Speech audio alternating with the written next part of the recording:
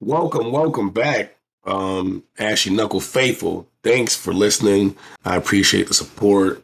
Um, Shout out to all my our day ones that come through every time, listen to us, give us feedback, and share our content. We appreciate you. Yes, most definitely. Always. Um, we started this thing just as three homeboys who just like to talk about fight sports. So it's a hobby and a good little fun thing for us to kind of bond over, get together, talk a little shit, drink. Like we always do anyway, but now it's just recorded. We got this show is gonna be focused around the review of our picks from a week ago. We're gonna briefly go over our records. It's gonna be pretty easy. We just started keeping records, so that's gonna be an easy thing to go over. We're gonna talk about the Mackenzie Dern and Mariana fight.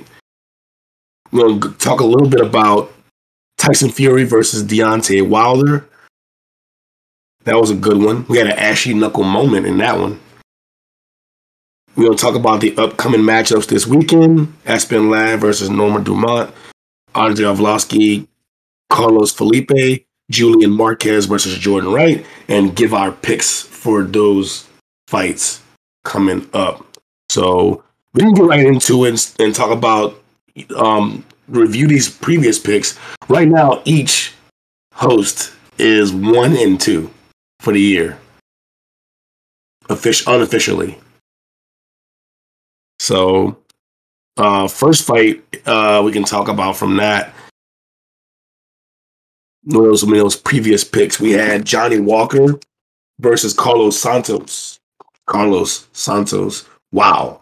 Why do I keep doing this man like this? My bad, Moretta.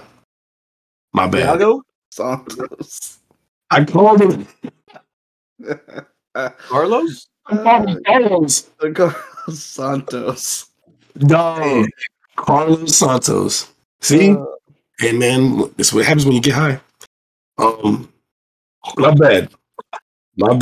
Thiago Santos.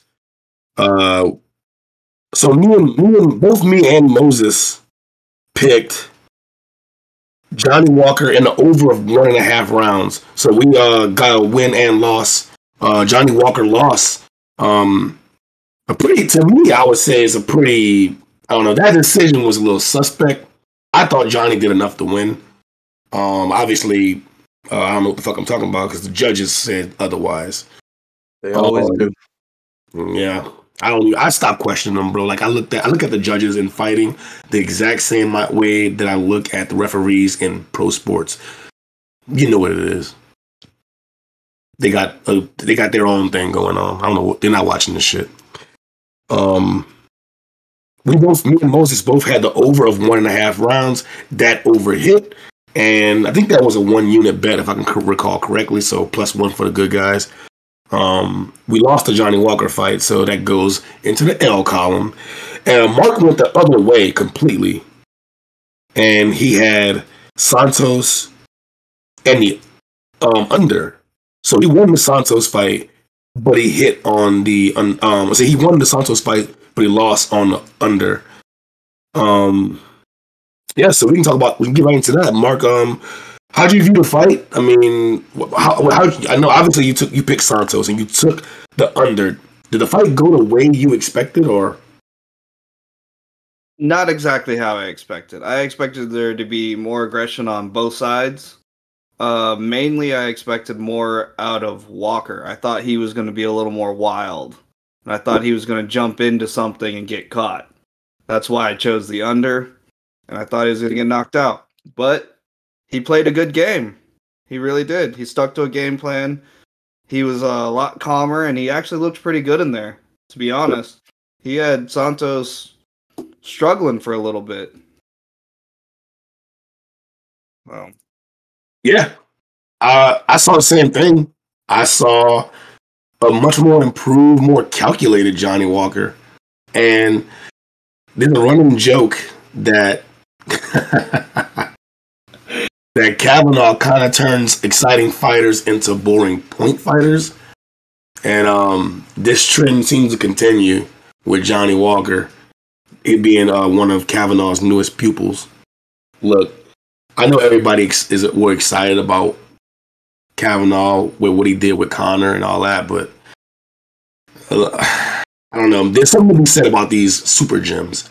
I mean, I know everyone wants to get that one guru coach that can give them one-on-one attention, but it's something to be said about these super camps. And I mean, they produce top-tier championship level talent over and over again. And obviously it's for a reason. So I didn't expect Johnny Walker to play a point strategy. I thought it would be more of the exciting Johnny Walker that we kind of grew accustomed to. I mean, he has that risk it for the biscuit style where he can get caught, obviously, but he also put up highlight finishes in that same style. So I mean, I like it. I expected that. I expected a firefight between him and Santos. Both guys have the ability to shut the lights out, and sometimes that happens. Both guys just respect each other a little bit too much, and you're gonna get that.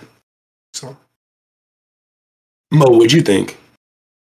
Yeah, I was watching it with my homeboy, and I thought Johnny Walker had rounds 2, 4, and 5. But I'm not the judge. Well, that's what I'm saying. Me and you, I think we kind of scored this fight very, very similarly. Because I had it very close to that same thing. I had Walker winning 3 of the 5 rounds. But it wasn't like decisively. It's just whoever did a little bit more. Because it looked like hard sparring to me, the whole fight. Yeah, I agree. I did, like I said, I expected a firefight. I didn't get one. This fight there wasn't much. I mean, it like you said, hard sparring match. I agree with that assessment. I think it was a hard sparring match, pretty much. It wasn't what I expected, but I did like seeing Walker being more calculated. That's something that I think is going to help him in the future. But to be fair, I don't think I would have been upset if the decision went either way. To be honest, Yes, it was one of those fights. Yeah, it was one of those fights where I would have loved it to gone my way because of where I put my money. But other than that, as a spectator, there wasn't much going on there. So that seems to be the theme of that weekend, though. Yeah, and then we had Kevin Holland getting headbutted in the chin. The greatest headbutt ever. It was crazy. We had Kyle Dawkins versus Kevin Holland. We made picks on that one too. That was one that I felt really good about that one. That was a 2-unit bet. Had Kevin Holland, I thought he would just win, and I thought this would be an easy way to pick up an extra bet. But that fight got, obviously called a no contest with that headbutt. Crazy, they didn't immediately stop the action on that. Because it wasn't just headbutt and over, right? No. He tried to defend the choke for a little bit, then he finally got choked out. Yeah, he got knocked out by that headbutt, literally knocked out, but then he recovered kind of quickly, but Dawkins jumped on a rear naked? Yeah, he jumped on his back. Yeah. And choked him out right afterwards. Which I think the judge's decision to call that a no contest was the correct decision. Just throw that out there. It was the right thing to do. Yeah. I think it was right. Go ahead. I was going to say that headbutt was nasty. It obviously was unintentional, but it completely changed that fight. Right. I think the headbutt obviously hugely impacted the fight. But I'm surprised they didn't just wave it off. Well, at least review it immediately, because he went down. So it's like, what if you know? I mean, I don't know. I guess it's weird because it's happening so fast. Sometimes those clash of heads can, when guys are stepping into each other, happens kind of fast, and so they may have just let it play out in case it was a strike. That's all I can think of. To be fair, if you watch the replay of it and you see the ref, he calls for an immediate replay of it. So he kind of saw something, but he wasn't sure of what he saw. And then he was about to call off the fight out of knockout, but Kevin Holland got up so quickly and started defending himself that he didn't have time to. Like, he was about to jump in and call it off just from the knockout. Okay. Yeah. Hey, He what let if it they go a start little bit having longer. like challenge flags, like in the NFL? Like, hold on, man, they throwing the red flag. Hold on, wait, hold on. Challenge that. You know what? That's something, because it would be neat to see like the cornermen of both fighters being able to challenge certain stuff, especially like eye pokes or just like any kind of foul. I would say, like, I mean, obviously eye pokes, groin shots are the most common, and it can come into play whenever the fighter is deducted a point. So, because sometimes like they might get it wrong, like, the guy might have hit the thigh and not the cup, or it could be a punch that goes into the eye and not a eye poke. Hey, I mean, I know we don't really cover the news, but this is kind of exciting to hear. What just happened? Masvidal Edwards for December 11th, Official? all but finalized for a 3-round fight from Mr. Nose himself. I like it. I thought I would expect that to be a 5-round fight, but I like it just from the standpoint of, this should have happened a long time ago. I would really like to have this 3 years ago, but Backstage beef. 2-piece in the soda, 3-piece. I mean, to be fair, I was kind of on Edward's side on that. I thought he should wait out. To be honest, that might just make be him undeniable if he wins, though. He should already be undeniable. I know.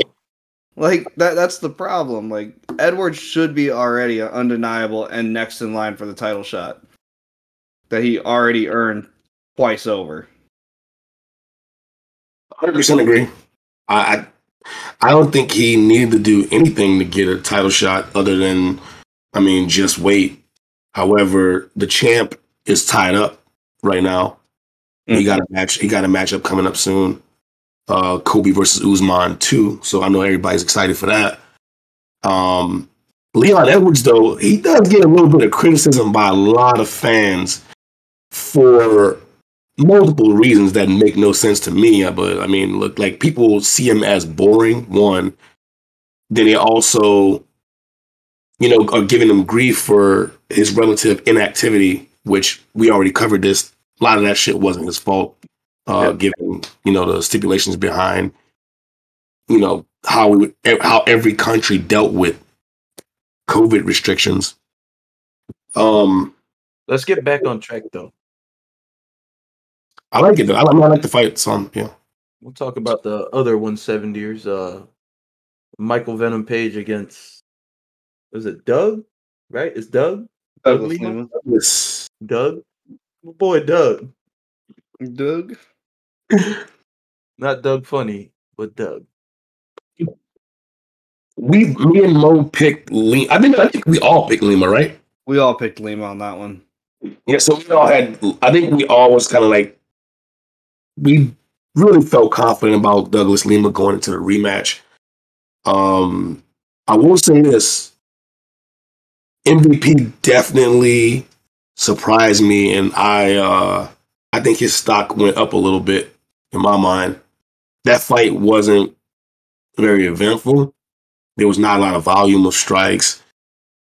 It was only a 3-round fight, which I'm kind of like, I don't understand why Bellator is still stuck in 2011 with these 3-round main events. But I picked Lima. I thought Lima was the better striker. I thought Lima would be able to, I didn't necessarily think he would just repeat last time, but I thought he was overall a better fighter. MVP proved me wrong, and while a lot of people think that Lima got robbed out of that fight, being, called for MVP, I'm not one of those people. I watched the fight. I thought Lima, I thought it was fine. I thought MVP getting a split decision or whatever was just fine. He did enough to me to earn it. So even though my pockets would have liked Lima to win, I don't think there was a robbery there. I feel like MVP earned that victory, even if it was a little bit of London home cooking. Hey, so who's the champion of 170 over in Bellator right now? I am not sure. Let me look it up. Yeah, I'd have to look that one up. You want to take this one, Mark? Oh, I can look it up if you want me to. Because 185 is still Musasi. yeah. Yeah, I drew a blank just now. Yeah, Musasi's still 185, right? And then he beat up Rory beforehand, right? He didn't fight Lima, right? Musasi? Yeah, Don't think so. no. So who? Because Lima ended up with the belt, right? Or did Rory beat him for the belt? For 170, Yeah.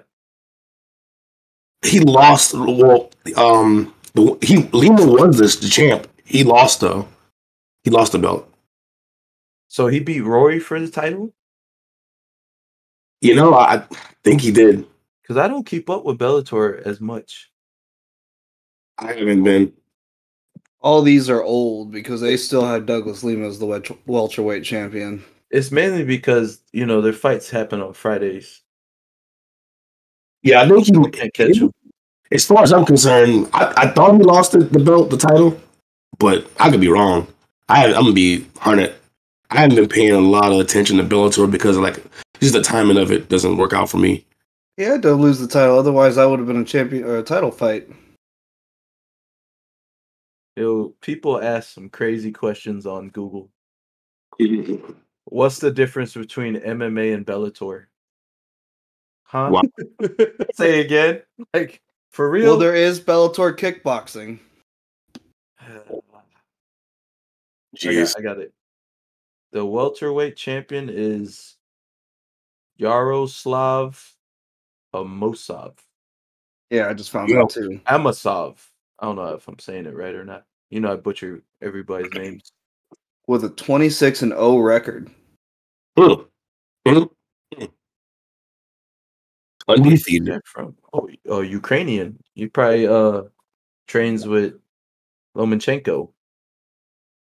Oh, he a 4-time world champion in combat sambo. Nice. Seems to be a common theme in these undefeated champions. Yeah, I mean, they're all from the same. Well, that's the former Soviet state, Russia. You go back, Ukraine. They got some great champions too. Ukraine. I mean, the Klitschko boys was out of there. Great champions from there. It's good. From the looks of his record, it seems like he's a submission, like dominator type of fighter. Grapple heavy style. Yeah. Bellator for a little while. He got that Eric Silva win. Yep. Yeah, I've been watching a lot of one recently. It's so crazy how I would say how much more energy these dudes seem to have over there. I don't know if it's in the sauce or if it's just the fact that they don't have ridiculous weight cuts, but it's insane, man. Going with the weight also cut. Partly because they're all smaller weights. Yeah, that definitely plays a factor. And they're not killing themselves to make weight though. Remember, they got the hydration test. Right, that's what I was thinking. I'm like, maybe that they might be on to something there. Because these fights, I mean, it's hard to find a boring one. Like I'd be talking for the next 3 hours just about how every single time I watch a fight over there, it's like, damn, they're all good. But like you said, they're definitely exciting. The rules make it a little more exciting too. With they have less restrictions. Yeah. Speaking of that stuff, Mighty Mouse got a good fight coming up. Oh yes, interesting rules, but Very good fight. Let's get back on track. Let's finish out this Bellator talk. So does MVP finally get a title shot? I think it's time. Does the Can Crusher officially fight somebody? Well, Beat the former champ. and then the fact that he took the fight against Lima again, it makes sense for me he should move up, but I don't know exactly how deep the pool is at 170 in Bellator, and obviously, like anytime you get MVP, who's one of the most talked about fighters in that organization, you get him on the big screen or you get him on a main event spot, and it has to help the company for sure. Well, he entered their pound for pound list. Where'd he fall? Where is he? Number 8. All right. That's good. So we got what? After that weekend, we had 3 picks. All of us are 1 and 2. So it's definitely if there were wagers being placed, that is not a profitable day. No. We ended up. Yeah. That would be a red day. We look for black days. Black days are good. Red days, not so much. Not a big deal though. Not dildo, not a big dildo, but a deal though. Although I'm pretty sure some people find those things pleasurable. I will say that losing 1 unit ain't that bad. That can be recovered from pretty easily. So let's talk a little bit about Mackenzie Dern. And over the weekend, we had some good fights. Yeah. Oh my God, this weekend was a good one. This was a really good one. We had some ashy knuckle moments. All that. New contender in the UFC. What is that? Strawweight? Strawweight division. You want? I think this was a title eliminator too. I believe so. I thought going in that if Dern if she were to win this fight convincingly, she would, move closer to that title spot. So it's fitting that Mariana get that same treatment. Oh, they haven't changed the rankings yet. They haven't updated them yet. It's Tuesday. It would be tomorrow. Tuesdays. But either way, I think they'll just switch spots. I don't understand how Dern and that Yan Xiaonan, the Chinese fighter, I don't know how they're both ranked number 4. Wait, what?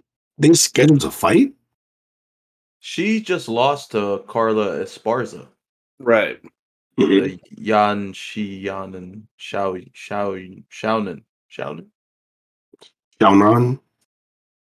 Yan Xiaonan? Yeah. Don't ask me to say somebody's name. I think it's Yan Xiaonan. I'm thinking Xiao Yu from Tekken, so I'm saying something like that. Xiaonan. That's where I'm getting mine from. But either way,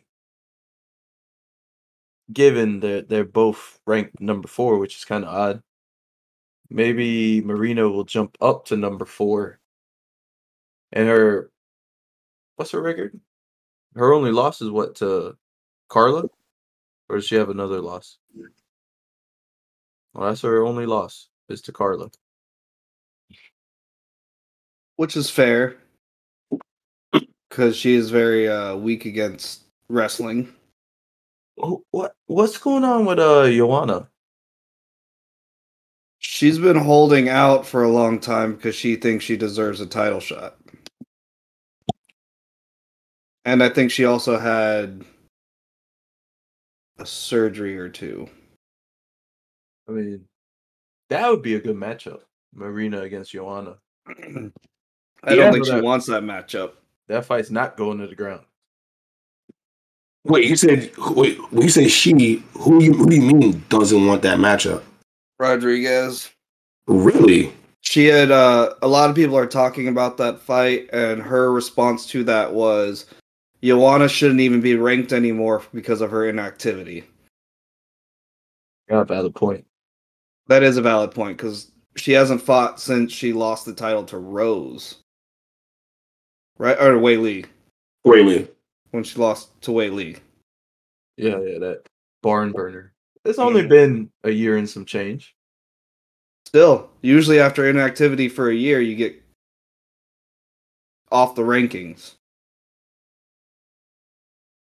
Who's next in line? Wei Li's fighting Rose again in November Yes, run back. on that infamous day. Yeah. So my question would be then, who would you put? Who's next in line besides that title fight? Honestly, I thought they were gonna give Carla the rematch with Rose. I thought so too. I didn't think the Wei Li rematch was going to come. I thought the Carla rematch was going to come. So wouldn't either one of these fighters be jumping Carla? In Carla line? should fight for the title. What's that? She should be fighting for the title. Exactly. So I don't think I would like to see Rodriguez versus Joanna. I mean, I think it's a good fight. It's a fun fight for sure, and I don't see why Joanna wouldn't deserve it. I mean, yeah, she's been inactive, but let's be real, she's still one of the best in this division. No, I love that fight. I'm just saying that some people are talking about that, and Rodriguez herself said that she shouldn't be ranked, so I don't think she wants to do that fight. I think she wants to just go straight to the next fight being the winner of Rose and Wei Li. But she's got one more fight in her, I think.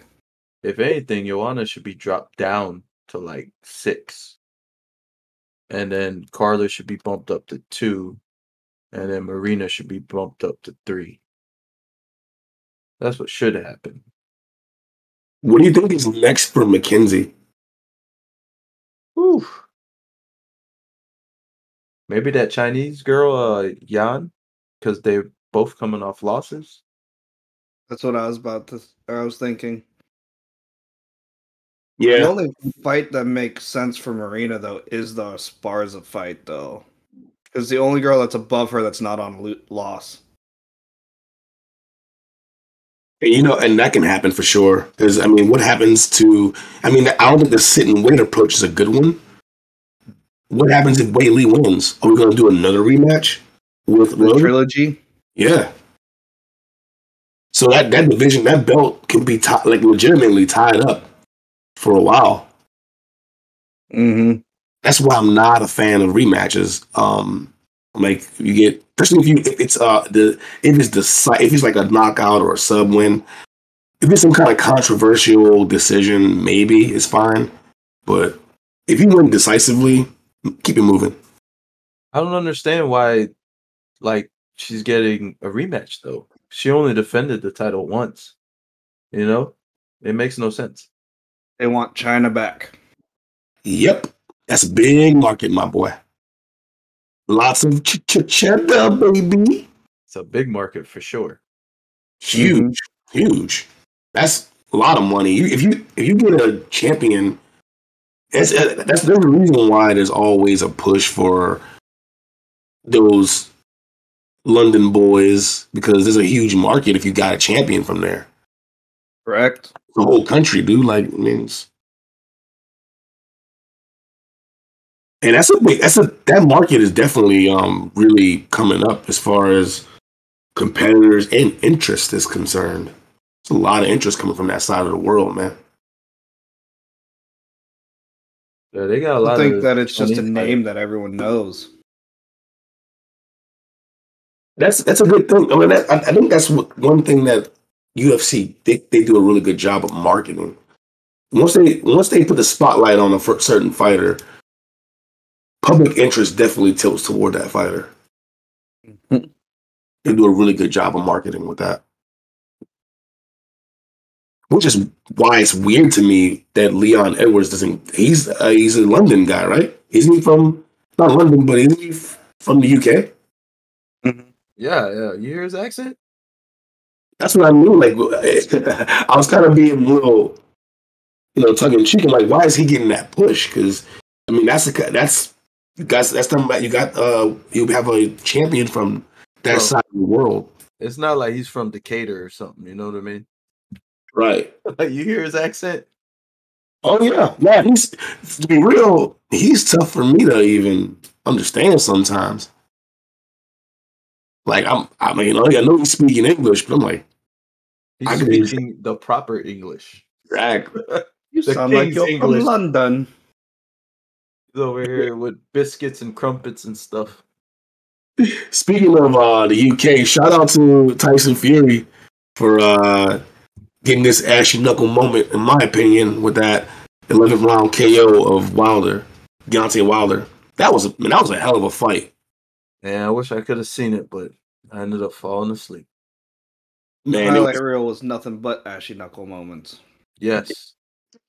Yeah, them boys they went in. That was probably, we probably saw 1 and 2 of the best heavyweights in the world now 3 times.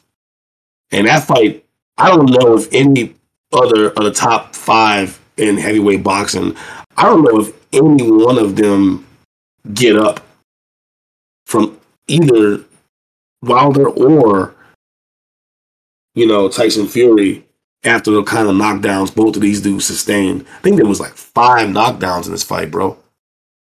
Okay, I think so. Let's backtrack real quick. Back to Leon Edwards. He's Jamaican. I think, is he Jamaican born? Yeah. Or is he a Jamaican? He trains in Birmingham. He was Jamaican born, yes. But they fled the country while he was young, and he grew up in London. Or maybe Birmingham. That's why they're not like pushing him as one of the UK guys. I mean, he pushes himself as a UK guy a lot more than he does as Jamaican. Right, but that would be like Izzy's. He promotes his Nigerianness. Yes, but most of his training is out of Auckland, New Zealand. Right, but I mean, he does give a lot of praise to City Kickboxing. But as promotion's concerned, it's like it's his Nigerian heritage that he promotes more than anything else. Hopefully they move here. Oh, they are. Oh yeah. I'm talking about here. Like Florida. I'm talking about here. Oh, Jacksonville? Yeah, I'm trying to breakdance with him one time. Oh man, I would love to have a big. That'd be good if City Kickboxing can come to Jacksonville. I'm pretty sure they're moving to Vegas though. That makes the most sense though. Mm-hmm. Because it's a temporary move. I think they're just gonna come over here for like a year or so until this all blows over, and then just train at the PI. That makes the most sense. Nah, bro. The way Izzy was making it sound, they want to be here permanently. Oh, Hooker didn't sound that permanent.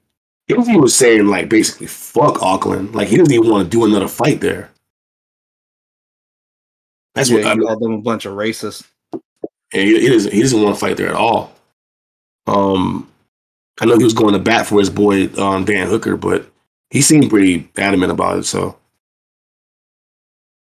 if we want to talk about that Tyson Fury Wilder fight, I know Mo, you weren't able to catch it, and I think you said you only saw the highlights, right, Mark? Yeah, I just saw highlights. Same. It was a good one. It was one. That fight was one that's going to go down in history as one of the best heavyweight title fights for sure. It was a good one. The last knockdown I seen when Wilder got hit in the 11th, man, It looked like it was just no more. Like he collapsed. Like, no, I'm done. I'm done. It did seem that way in the replay. If you watch the instant replay of just that moment, but dude got right back up. It wasn't like he was on the ground, face down, ass up, sleeping for. I think he would have survived the 10 count. It was weird. I don't know what was keeping both of those guys up and active. Wilder looked like he was on Bambi legs from round 3 on. basically. Like, he was a good breeze, and he was all over the cage. But he kept getting back up and kept going for it. It was crazy because there were some sequences where he could have finished Fury for sure. He had Fury down twice in the fourth. And there was a sequence, I think it was in I want to say the 9th or 10th round, where at the end of the round, he was all over Fury. And that was after Fury dazing him and knocking. Like, it wasn't like he was just, dead meat out there. Even though he took a lot of punishment in that fight, he definitely went out the way he said he wanted to go out. Like, he wanted to go out on his shield and be a warrior. He definitely got that chance because I wouldn't have mind seeing him get a 10 count, given the fact that they're already in the 11th round. It's a title fight. The chances of this fight happening again is slim. So if you want to see a guy for real, like, let him live up to his warrior mentality. If he wants to go out on the shield, give him 10, see if he can, come back, and who knows. I mean, obviously, I think Tyson Fury earned this one, and he got the ashy knuckle moment with that knockdown. Was that the third time that or Wilder was knocked down in that fight? I believe so. Isn't there some rule about 3 knockdowns and it's done? There's no 3 knockdown rule, and I think that applies. That's on Punch Out. Right, and that only applies to the first. I think I think the 3 knockdown rule only applies if all 3 knockdowns are in that same round. I don't think it's accumulative. Like, you got knocked down in the first, and then you get to the 12th and you got knocked down. I don't think it works that way. Excuse my ignorance, but I knew something about something like that, and I was like, whatever. Maybe. I think the referee really get off because of how Wilder, like, he got planted, bro. Normally, when you face plant and catch your body with your face, that's usually a wrap. Yeah, I mean, in MMA, that's 100% a wrap. Oh no, it's not even comparable because, like, if you look at the first fight, the way Fury was knocked out in the 12th, you can wave that off easily if you're gonna go by that same logic. Because Fury was, like, literally sleeping on the canvas. He wasn't, like, dizzy and kind of recovering. He was, like, literally laid out flat and did the fucking Undertaker rise back to come back and even win that goddamn round. That dude, man, Fury's a fucking beast, bro. Agreed. Fury is a goddamn monster. I got so much respect for that man. He's definitely the baddest man on the planet right now as far as heavyweight boxing is concerned. If you look at it, there was some. I heard these comments come up, and there's some credence to it. I know it's not gonna matter much, but there was some weird shit when they were counting for Fury on both those knockdowns. Both knockdowns, those counts were slow, man. They were really weird. That was like some weird ass. If you go back and look at it, some guys have made compilations of just the knockdowns. If you can look, you can go ahead and give it a Google if you want to put your tinfoil hat on, and you know what I mean. I'll wait till Wilder starts talking, and then I'll see what tinfoil things happen. He said his best wasn't good enough. Like he's accepting this one. Yeah. All right. Respect. A lot of fans criticized Deontay for not giving respect to Tyson Fury at the end of the fight after that crazy ass war. And we're used to seeing that in MMA where guys or girls will go through a fucking crazy ass bloodbath of a fight, and then at the end they both are like, you know what, look, I gave it my best, you gave it your best, we left it all in the cage or ring. We dap it up, hug it out. And that's a sign of, like, respect, and it's very endearing to fans. And the fact that Deontay didn't do that at the end, it probably cost him some fans. However, I look at it and, like, I know we all want to go big on this whole respect thing, but let's be real. Tyson Fury was not respectful at all in the lead up, which is obviously for ticket sales, yada, yada, yada. But at the beginning of the fight, I don't believe they touched gloves, and Fury screamed over to Deontay Wilder, calling him a bitch. So if you call a man like you call him names, being disrespectful before the fight, you knock him the fuck out. It's pretty expected for him to be a little salty in that moment. But if he was just taking that moment to shake hands, give congrats to Fury for being the best man that night, he would have earned himself a lot more fans. That's for sure.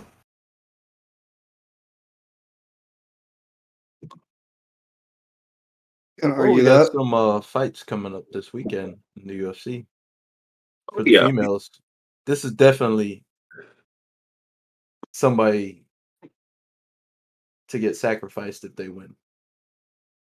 And I already know what's gonna happen. Man, if someone wins, somebody's getting sacrificed. For sure. Seems like whenever I hear the word sacrifice, there's only 2 champions in the women's division where that makes sense. And that's Valentina Shevchenko and Amanda Nunes. Somebody's getting sacrificed if they win. For sure. If they win, they're getting sacrificed. But if the other one wins, I don't know. Well, let's break it down a little bit. Aspen Ladd is making is it her 45 debut? I want to say yes.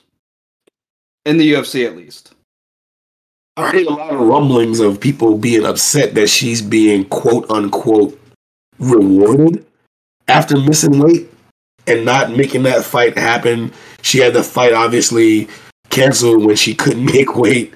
She was shaky on the scales, and as much back and forth as she had with Macy, her opponent, in that when Macy didn't want any part of that. She didn't take the fight when she could have gotten 20% of Aspen's purse and still keep that fight going, which means she'll get her person. I mean, if she gets the fight and the win, she gets paid for it. So weird that she declined that. Weird she declined that fight. But a lot of people were upset. I heard a lot of rumblings, at least, of people saying that Aspen got gifted this situation. Now she missed weight, so she didn't get punished, and now she's going to go up against Norma in a main event slot. So for me, I don't think she got rewarded. If Aspen can come out there, look good, and win this fight, she's gonna be the sacrificial lamb for Miss Nunes. Not a good reward, bro. Nah. Let's be honest, with everything that happened, it's the only fight that made sense. Otherwise, they were going to lose a main event on a already weak card. Yeah. I mean, with Holly Holm pulling out, they had a week to figure out who's going to fight in this main event. And there's a girl that just missed weight by 9 pounds, and she's already in Vegas, and she's already COVID proven and everything like that. Might as well just take her and let her have it instead of having to go through all the hoops that they would have to find somebody else. And it's not like you have a lot of pickings for the featherweight division. Was it 9 pounds? I thought it was like 5 or 4 or something. I'm pretty sure it was 9. 139? 139? Maybe it was 139? 3 pounds. No. Misha Tate had a whole little feel about it. No, Misha Tate had everything to say about it. I think she was only technically at the final one, at the final weight part. She was only 1 pound off. Like she was 7, yeah. Yeah, her original one I think was like a lot off, but then she went down to 137, which is why Misha Tate was saying she was cheating. Right, because they put a curtain up and she lost 4 pounds, is what Misha Tate was saying. Yeah, she lost 4 pounds of clothes. Yeah, she lost 4 pounds of clothes. They did say she was wearing sweaty garments. I don't. Still, like a hoodie and a sweatpants and stuff. So I don't know. The other thing they had to say about it was she stood up there just fine, but then when she took off her clothes, all of a sudden she had shaky legs. What was her hands on the towel? Her hands were behind a curtain holding something, Okay. is what was said. There was no towel. They had like a little cubicle deal looking. Mm-hmm. Okay. Yeah. But either way, if she wins, she's probably gonna be like the number one contender for the featherweight title in the women's division, and we usually know how that ends. Yeah. Or you never know, she might just fight at 135 if she can make the weight. How many times has Aspen Ladd made weight at 135? Most of the time. She only missed 3 times. And one was at Invicta early on. Okay, so she's only missed 3 times, right? Still a lot. With this one? Well, she's missed 3 times. She missed 3 times out of 10 fights. Yeah. So 30%. 30% of the time. Yeah. So I think I don't think a move to 45 would. I think it's a good idea anyway. I think she should. I mean, why not? Why not? Because that division doesn't really exist. Exactly. So why not be a star, up and coming star in a thin division? You can get some title fights in there. Because you'll never get a fight. What division? That's the problem. Like, we have a featherweight fight once every maybe 2 a year? It depends on the fighter. If the woman fighter moves up for that. Right. So you're basically fighting bantamweights all the time. Half of them don't even make 145. They weigh in at like 137, 139, 140. It's a division that doesn't exist. I just feel like if you have a name power, which right now, I mean, Aspen's obviously been in the news for, there's no bad publicity, basically, at this point for anybody trying to build that platform up. So if she's, going to get some traction right now at the time, I mean, she's 9-1, and I think that I agree with you that division's shallow, but it's not going to be. You can't make it thicker by not adding fighters. So I feel like Aspen jumping over has to benefit that division in some way just by adding one more name to the pool. Honestly, I usually wouldn't advocate for this, but I honestly think that the UFC just needs to cut that whole division. Like, the only purpose of that division right now is to let Amanda Nunes be champ. That's literally the only purpose of it. Well, I mean, it's there because she beat Cyborg, Right. I think they're holding on to it to let Bellator know, like, hey, our champion beat yours. You know what I'm saying? I don't even know if that's fully true or not. I think they're only holding on to it just for Amanda Nunes, period. Well, they only created it for Cyborg, and right now they're just leaving it for Amanda Nunes. Because they tried doing the Ultimate Fighter to find more fighters for it. They did. And they did. They all just dropped down? Yeah, they all just dropped down to 135, and so they were left with nobody again. But it's like, I don't want a fighter there, but damn, I got a fighter here. So what do I do? I think they all saw the proof was in the pudding. I think they all saw that, this division's gonna disappear. The second Amanda Nunes retires, that division's gone. Yeah, she takes it with her. She takes it with her. Maybe. I don't know. I mean, I don't want to discount just time, because for a long time there were other divisions that were just, putrid. They had no real talent. But maybe there's a crop coming in of athletes that want to compete a little bit heavier in the women's division. So I don't know. We'll see. I mean, it don't look good. You're right. It don't look good. But even Bellator's division is a whole bunch of bantamweights fighting at featherweight. What is it, PFL? Isn't their champion heavier? Isn't she 155? So PFL has two good names over there. They got Kayla Harrison and they got Clarissa Shields. And they're both 145ers. Oh, wait. I think Kayla Shields might be 155. I think Kayla's 155. Kayla's 155. Yeah. They're lightweights. They're both lightweights? Yeah. Oh, well, I don't know where to go with that then. That's what I'm saying. Like, these girls are competing at 155. So if you have Harrison I'm assuming. I mean, I'm obviously it's a big assumption that they can make 145. But my point is, there's competition. It's not. I mean, there's it's not a lack for athletes. There will be more because there's already some, and they're adding exposure to the sport, right? I mean, like Kayla Harrison's she's very popular. She's an Olympian, so eyes were going to be on her, and if she's constantly printing $1 million in PFL every year, that there's going to be some girls that are that size, that skill level from coming from obviously wrestling backgrounds or boxing, kickboxing, that are that size that might want to merge over to MMA if the paydays are that good.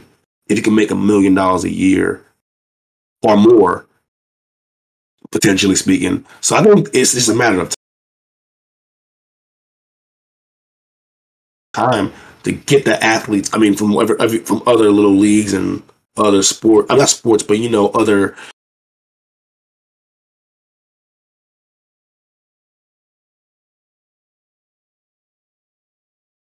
Well, maybe because kickboxing, I think that happened. Like you just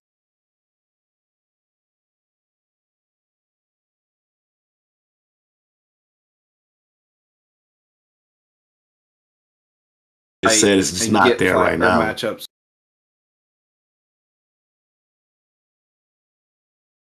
consistently, and 145 just they don't even have rankings because I think there's only like 3 people in there.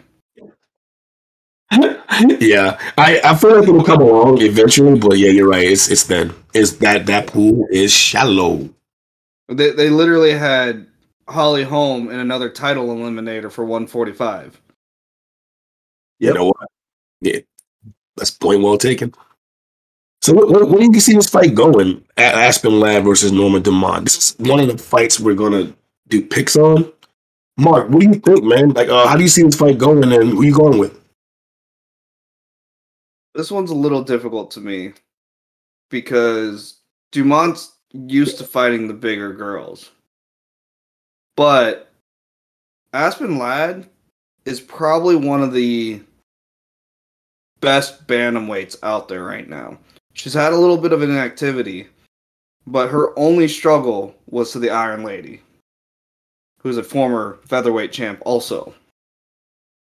And in all honesty, she didn't look super terrible in that fight, but I think Aspen Ladd will probably piece her up a little bit. I think it'll be a technical fight, unanimous decision, Aspen Ladd.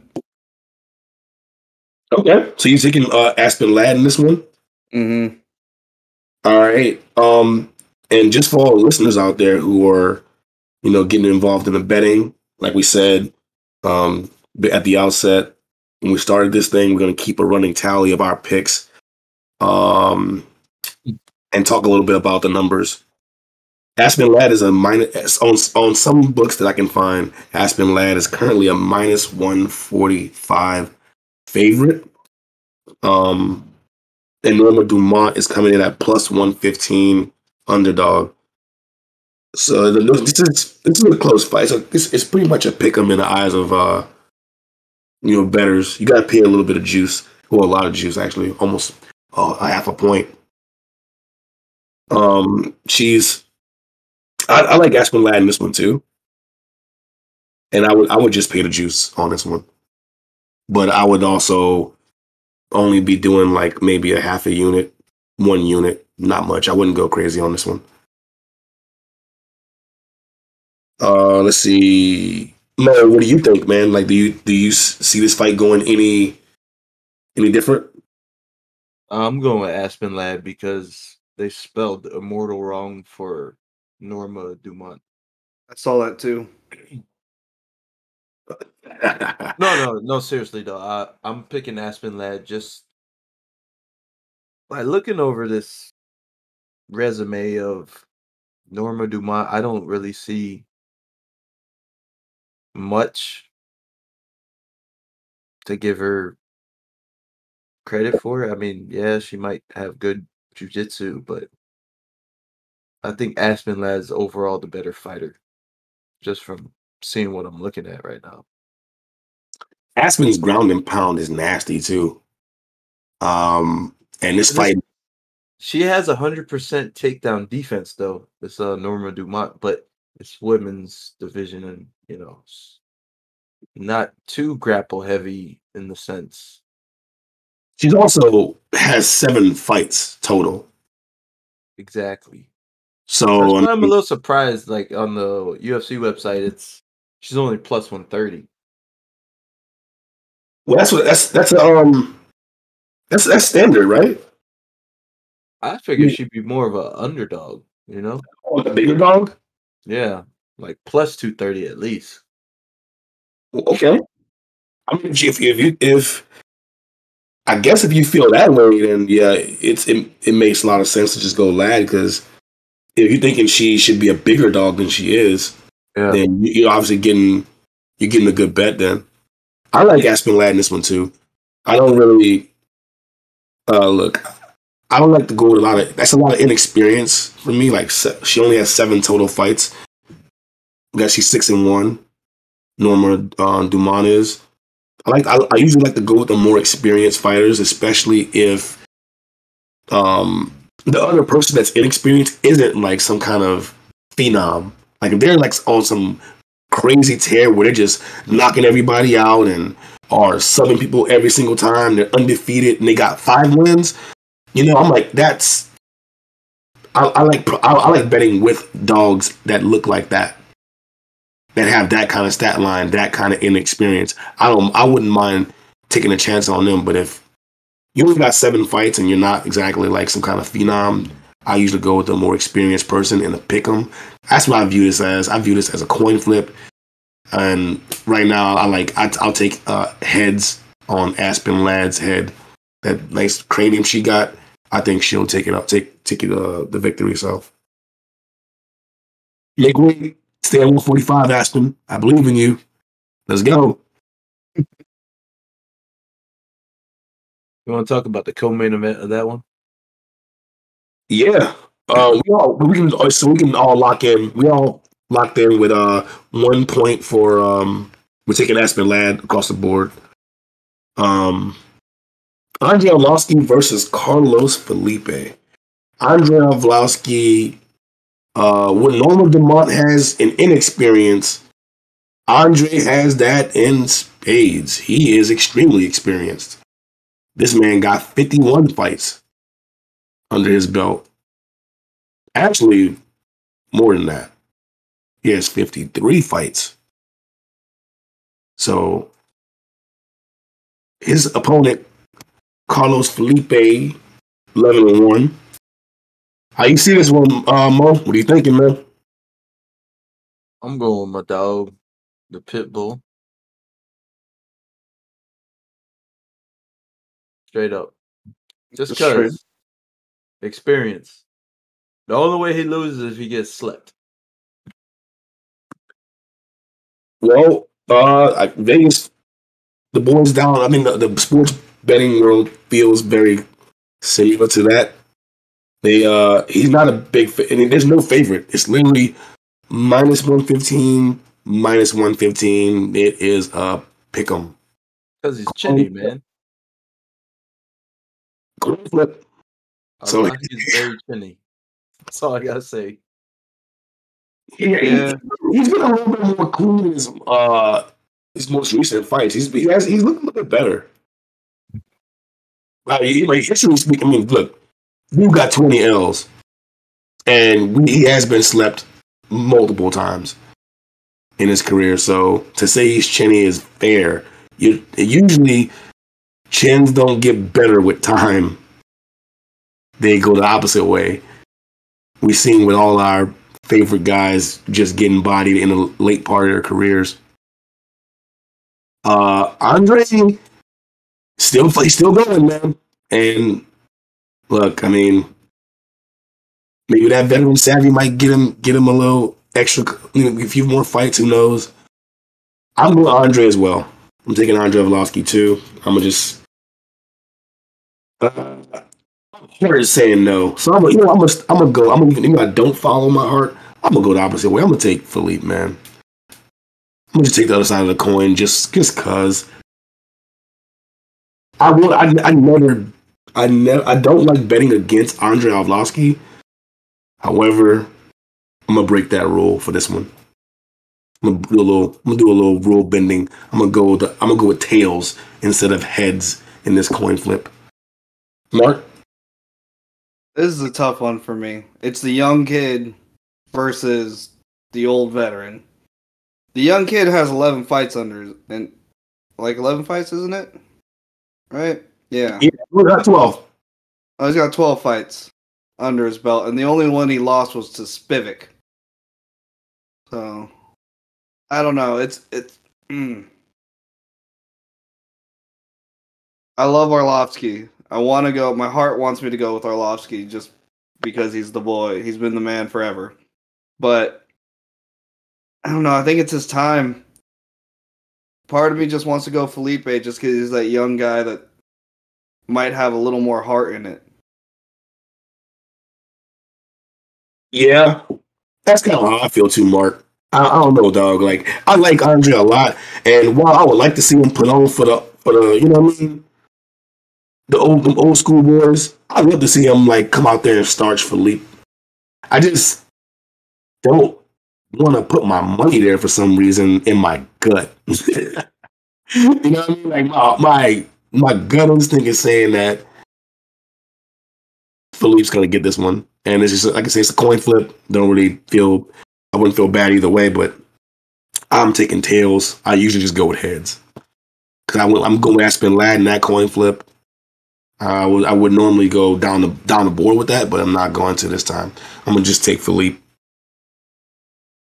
I think I'm going to do the same. Normally, if he's 26 against such a veteran like Arlovsky, I would go 100% on Arlovsky, but 12 fights at heavyweight, you got a decent amount of experience, and you should be able to get that name under your belt. I'm going to go Felipe or Philippe. Boy. With an I. Yeah. I like it. Well, we got the last fight, so we got. Well, we can give it. Mo, you're going with Arlovsky. Got that lone wolf status. Hey, man, I'm gonna ride with my dog. All right. We'll see how that shakes out in the rankings next time we do a show. He ain't been the same since he cut his hair.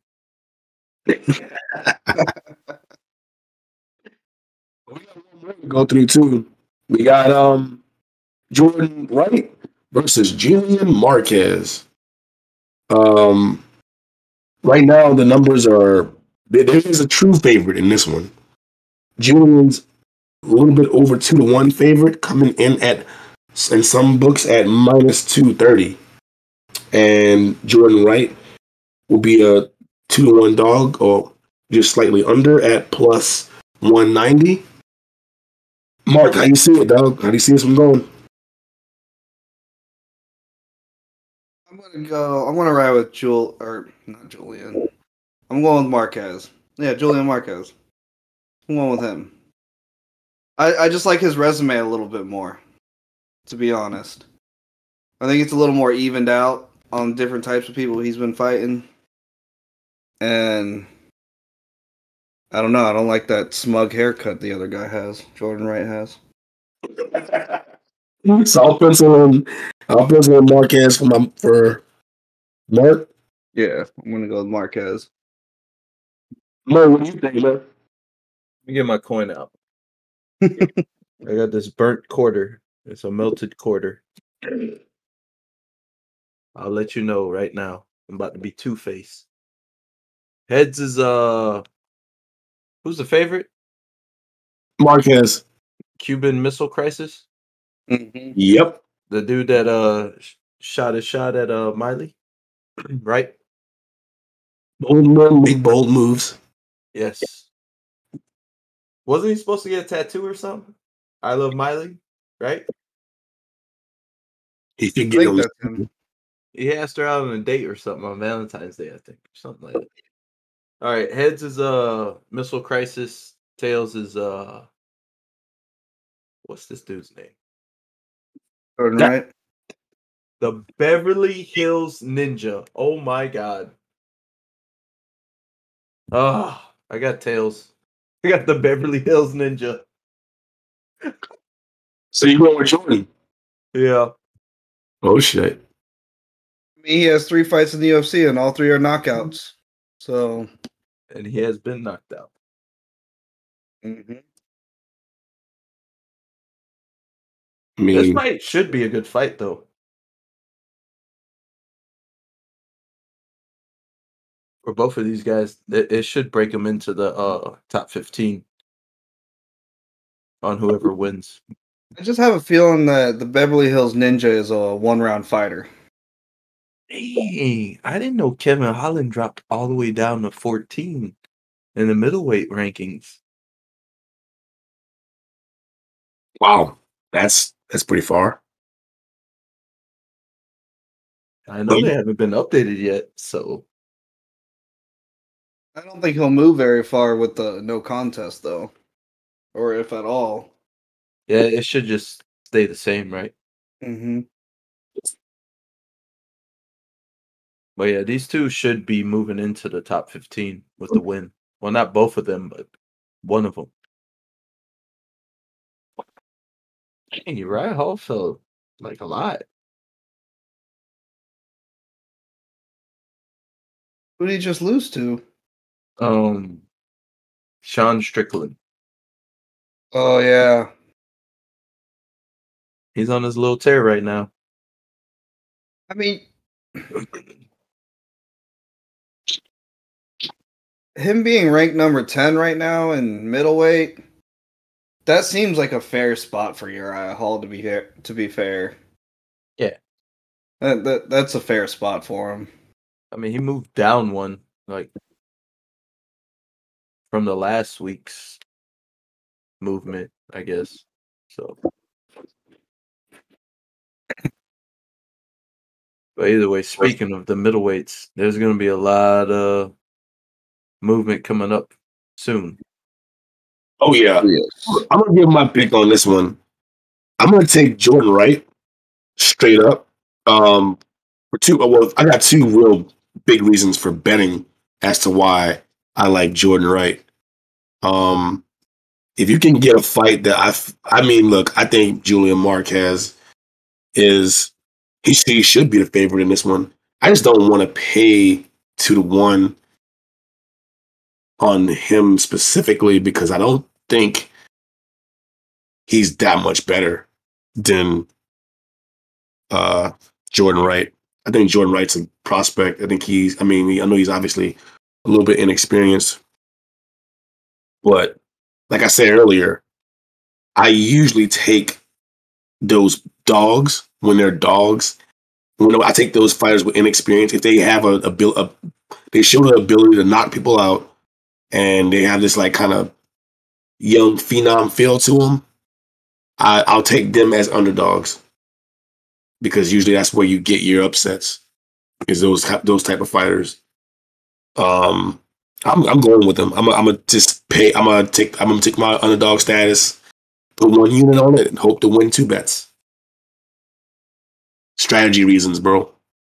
Try to get paid on the dog. I don't know. I'm really taking this for betting purposes. Well, I think Julian, I see why he's a favorite, and I wouldn't be surprised by a loss there. I'm just taking a chance. I mean, it's pretty evenly matched up on this one. This should be a good fight. In all fairness. Yep. I mean, I guess we all have Aspen Ladd. It's a consent. I mean, we got that as we all feel Aspen Ladd wins this one. We got a Lone Wolf and Mo taking Ovlosky, and then we got Mark Lone Wolf in it with Marquez, but obviously Mosey flipped a coin, and I'm doing mine for gambling reasons. So it is what it is. It's what it is. It'll be an entertaining one to see how that one plays out. Yes, that should be fun. Should be fun. We got any extras for the people? Any rumors, news, notes, anything like that? Well, we got Chuck Liddell beating up somebody. Oh, we can do the off the record fights that's been happening. The new trend started by John Jones himself. This man is a trendsetter. So, like, I guess where John goes, everybody, other fighters follow us. I guess because yeah, we got also Mr. Violent Bob Ross getting a domestic charge. And look, I'm not. I don't. I say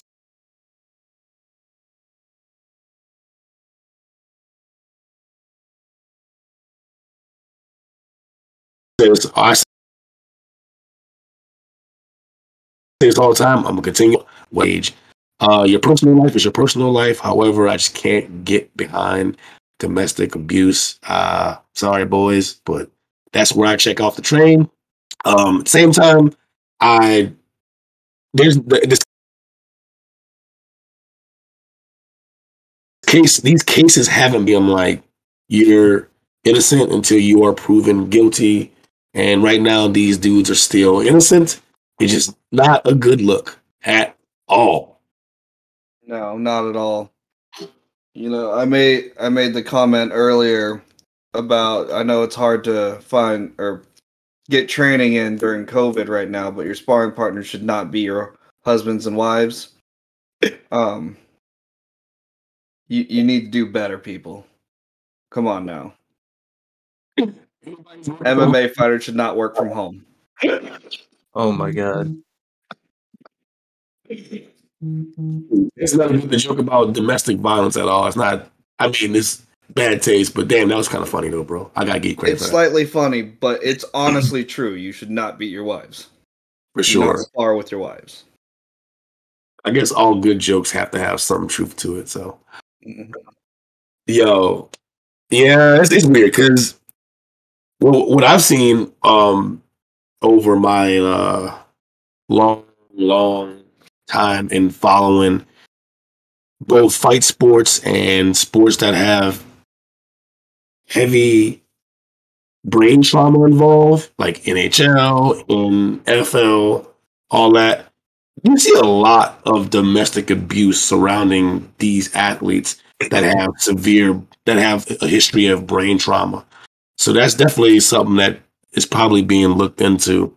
But it's I mean, is it correlation? Is it causation? I don't know. I just think that it's too consistent to not have something there. So you see it all the time in the NFL. You see it all the time in hockey, and I mean, like some of these stars, some of the guys that it happened to, that they don't. It's not promoted heavily in the news. You see some cases that are by some of the more high profile guys, but most of the time that shit gets you don't even hear. It's just a ticker, a blip. It's not like major news, but it happens. If you look it up, you Google it, you be like, oh shit, like there's way more cases of this than People get. realize. Yeah, I remember one recent memory that didn't get much traction at all. Like one of the linemen for Seattle beat the shit out of his girl, and I mean he's not a big star in the NFL, but that didn't become like just some huge deal. Yeah, it was like headlines for like a week or two, and that was it. It was done. I remember that. That was what, like 2018, something like that. I think it was more recent than 2018, but I'm not sure. Maybe 2019, but it wasn't that long ago. But it was gone so fast compared to other things. I think that's kind of what happens usually. If it's not a high profile type person, if it's when someone like John Jones, for instance, does anything, it's of note because like of who he is. He's such a polarizing figure in mixed martial arts. He's one of the best to ever do it, arguably the best to ever do it, and it's different than having a second string O lineman beat his girl. Like that's going to be more newsworthy for the clickbait types of journalists. Like they're going to get more traction. Period. So, Oh, speaking of journalists, what's your guys' take on Ariel versus Shop? I want to see that in the ring. you want to see Shaw murder Ariel Hawani? No, I just think that Hawani really does need a nose job. So if that hand gets forced, it gets forced. He could box though. He can box. He could box. I don't think he's taking out Shab though. Not that Shab was the greatest MMA fighter in the world, but Does he gotta there's a cut slight down weight in weight? difference. What's the weight they're fighting at? Shab's a heavyweight. Like, Exactly. there's You no know way he's not cutting down. to go meet, like, at any weight that isn't like some kind of celebrity type deal. Like, you saw, what was it, Lamar Odom? He went up against, like, the TikTok dude, the little, the guy, he's like the guy was tiny in comparison. Like, it was, like, not a real, that would never get sanctioned outside of some kind of circus show. But, yeah, my take on it is this. I think that, first of all, Shab would curb stomp fucking Ariel in a real fight. But as it pertains to journalism, it's the opposite. Like, Ariel's way better at covering the sport than Shab is. Shab says some. I don't know if he does it just for comedy or if he's doing it just to be, like, he's not saying like how he really feels, or if he just has some fucking weird ass ideas about fighting and how he sees things. But Ariel's much more reliable news source when it comes to covering MMA and fight sports really in general than Shab is. But I don't know. I know they got like beef right now and they're coming after each other. Well, really, mostly Ariel coming after Shab. Yeah, But They're not. Yeah, Shab and Rogan. They're not saying Ariel directly, from what I've listened to. I don't know if they did or not, but Ariel straight up went for the jugular with them. He's just straight up Rogan, Shab. Like, he's straight up letting everybody know. Yeah, I'm talking about him, and you're gonna know about it. you know, this whole thing's just dumb to me, to be honest. Because like Shab said what he said. I think he made one comment about it a while back on Below the Belt or some shit. And I think all it was that the people that he knows says that Hawani's miserable to work with. To be honest. Okay, get over it. You said your piece, he said his thing. Ariel said his piece. And now Ariel's just going off because Shab won't apologize publicly. Yeah, Get over it. he wants like, that apology. Yeah. Now, at this point, I probably would have, been more on Ariel's side because Ariel is probably the best. Actually, he is the best MMA reporter there is. He gets all the scoops and banned for it. But UFC 200. yes, UFC 200, that Brock Lesnar scoop. But and Shab's more. No one takes him as a serious journalist, anyways. He doesn't even consider himself a journalist. He's a comedian and a fight fan that talks With a big following. with a big following. That's what he is, and he doesn't try to hide away from that fact. He's not sitting there, and he will tell you that he is biased about everything. Yeah, he picked Brian Ortega 1000%. Yes, Volkanovski. because that's his boy, and he doesn't hide from it. Yep. So Errol shouldn't take this so personal. I don't know what happened. He's like very bitter after leaving ESPN, is what it seems like. But I honestly think this whole situation is looking worse on Ariel than it is Brendan. He yeah, I got like his own platform now. So, again, he got his own platform again. And don't attack Joe Rogan because Joe Rogan's gonna, he doesn't even have to say anything, and his cult following is gonna destroy you. Yeah. okay, so to touch on the whole Ariel versus Shab, I like Shab for being exactly him and doing, like I said, being biased. I'm like, you don't have to be, get all the inside scoops and all that stuff like that. Like the things that Ariel does well. I mean, obviously that's not in Shab's wheelhouse. They're different. Right. They're different in the way they cover the sport. That's what I mean. They're not comparable. Right. And also, like I said, what I was going to say is the Shab has Joe on his side as their buddies. So it's like, I mean, he's a comedian because Joe's a comedian. You know what I mean? Like he's all this stuff is kind of like all his like the fact that he has a podcast, all that. That's all based off like his relationship with Rogan. And Joe is one of the. I mean, he's kind of an icon in MMA because of his influence with commentary and coverage in the UFC. I mean, obviously, he has like obviously one of the biggest podcasts in the world. So, I mean, yeah, Joe's pretty like Teflon when it comes to fight sports in my mind because I'm a big fan of his, and I think that like most are. There's very few people that aren't pro Rogan when it comes to coverage of fight sports or podcasting in general. So I mean, unless they have a platform they're also trying to compete with him, pretty much everyone's a fan of Uncle Joe. So the beef to me is like weird. It's like whatever. I see it as more. It's like just to keep both names in the news. High school stuff as usual when it comes to. They might be in on it together. Yep. No. Yep. You know what I'm saying? Like, hey, if man, they were in on it shit, together, you would get shit. more off of Shab's side. Or not, because maybe that is exactly what Shab wants to show, is that he's not going to go tit for tat in that way. Let me be the face, you be the heel. Exactly.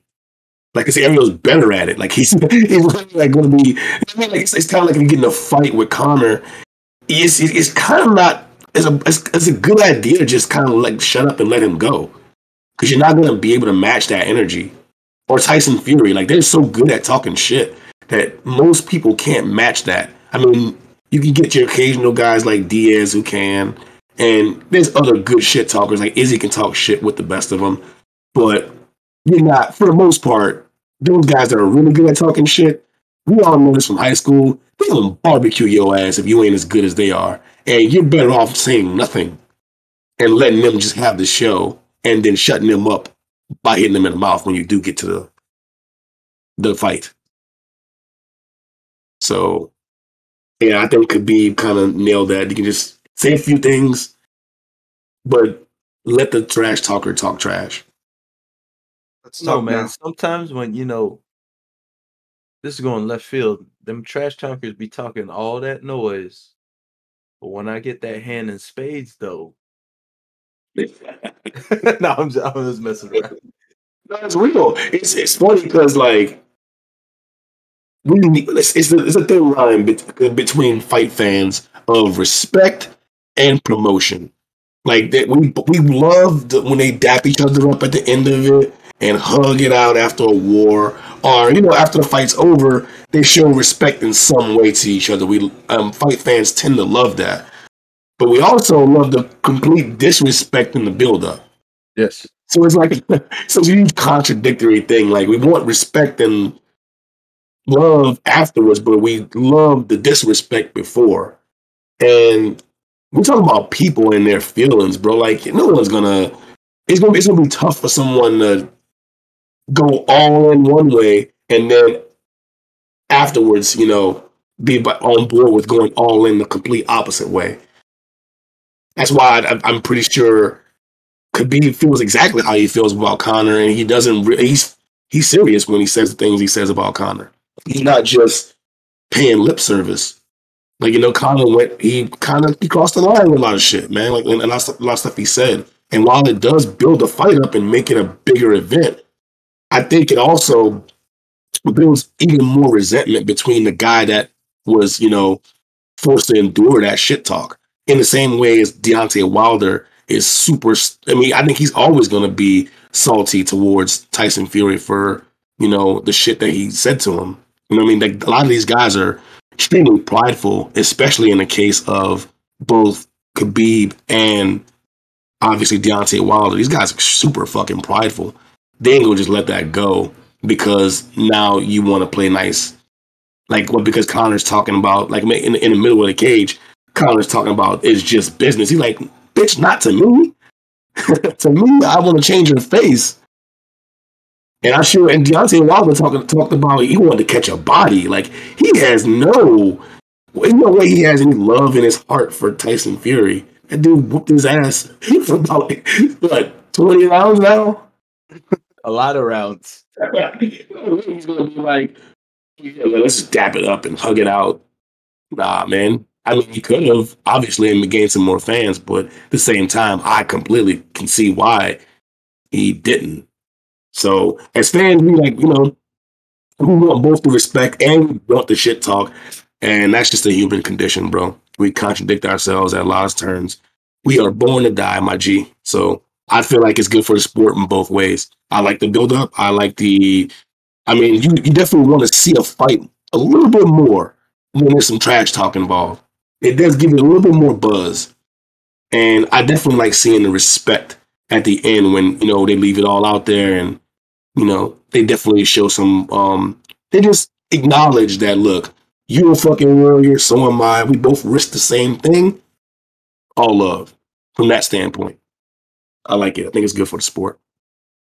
I do think that there is a point to where it doesn't matter how much you hate each other.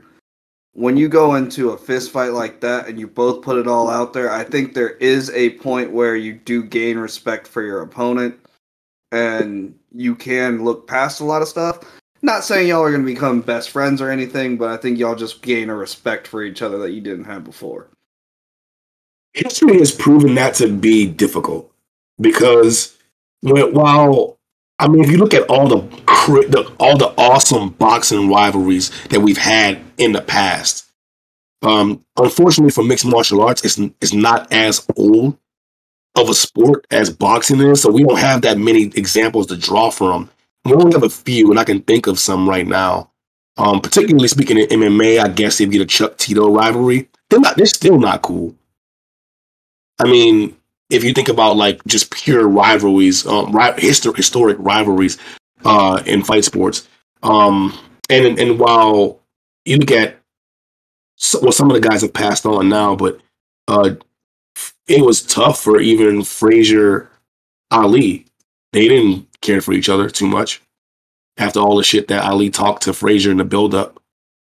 And I mean, that can be said across the whole heavyweight landscape. When there was ever a crazy boxing rivalry and there was a lot of crazy shit talk, they didn't really make up and become buddy even after the fight in the history of the game. So while we do see that a lot more now, I think that you're right, man.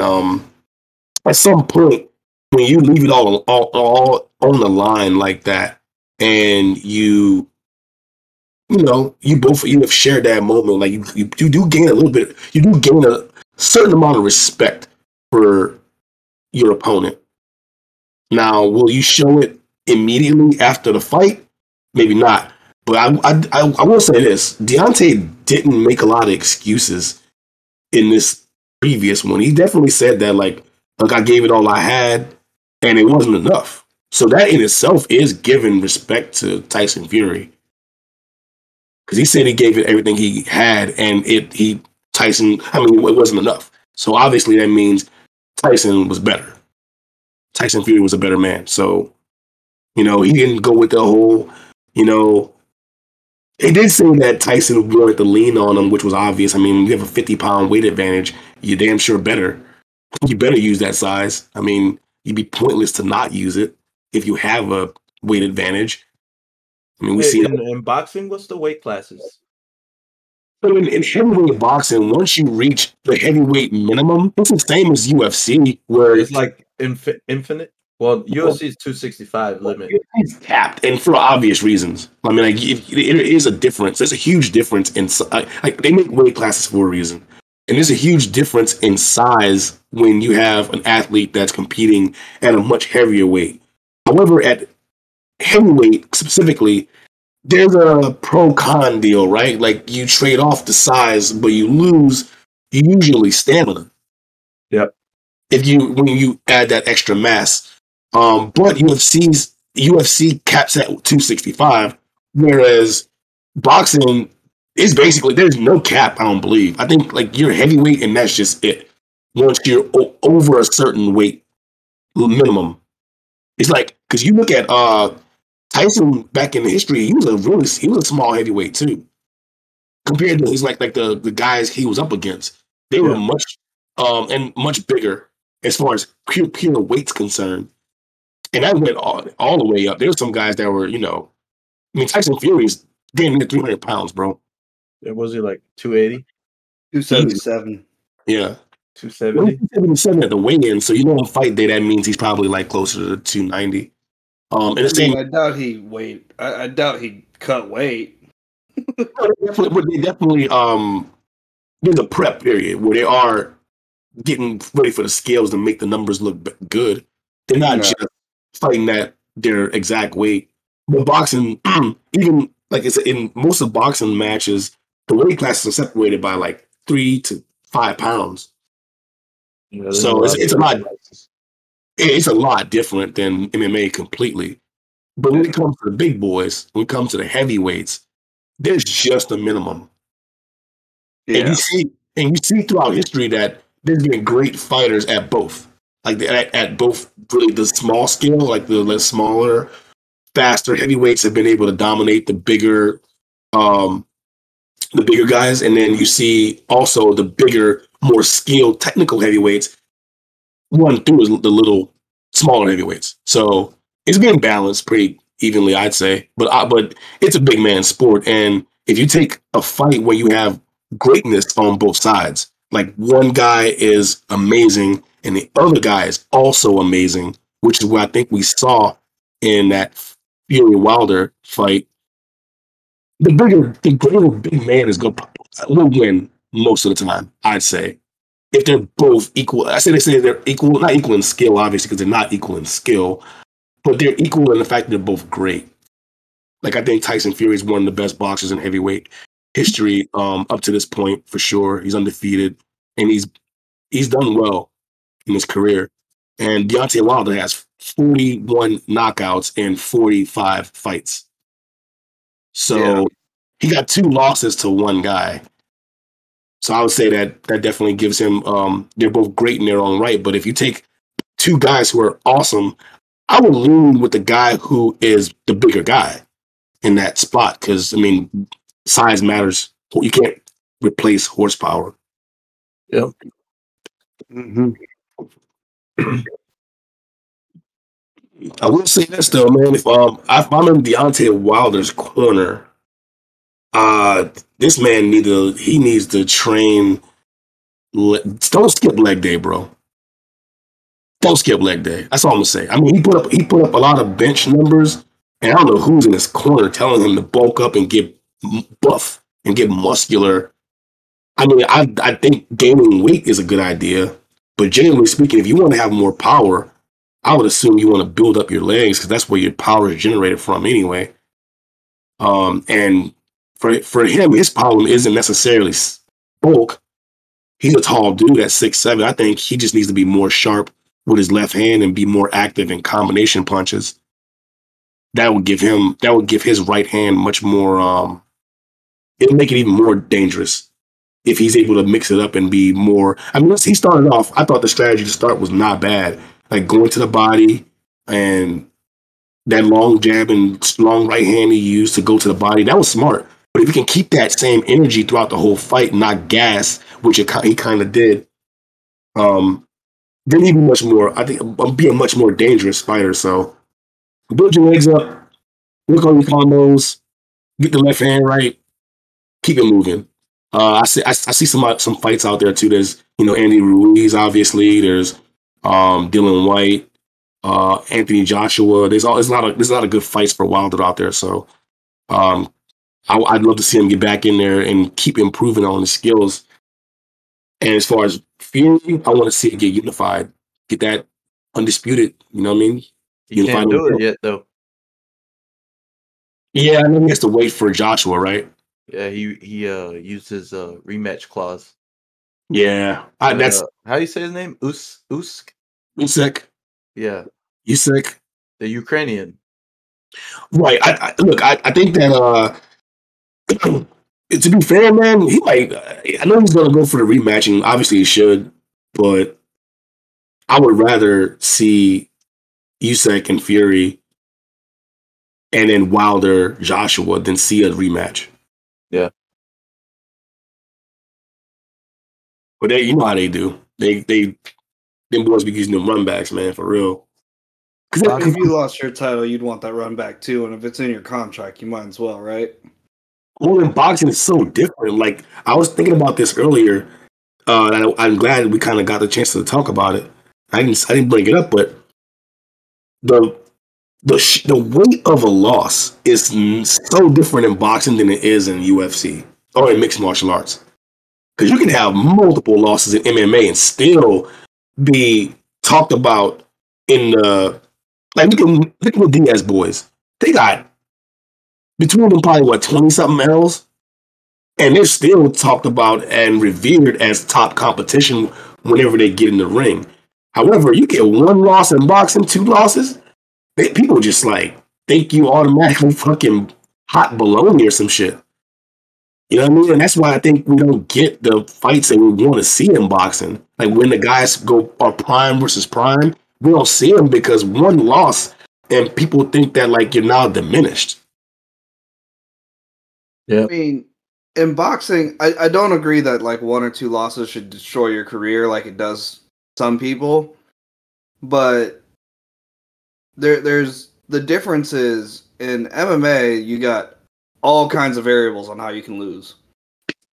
You can get caught by so many different things. In boxing, it's usually you just got outboxed. So when you get outclassed by somebody, it hurts a little bit more. You know what I mean?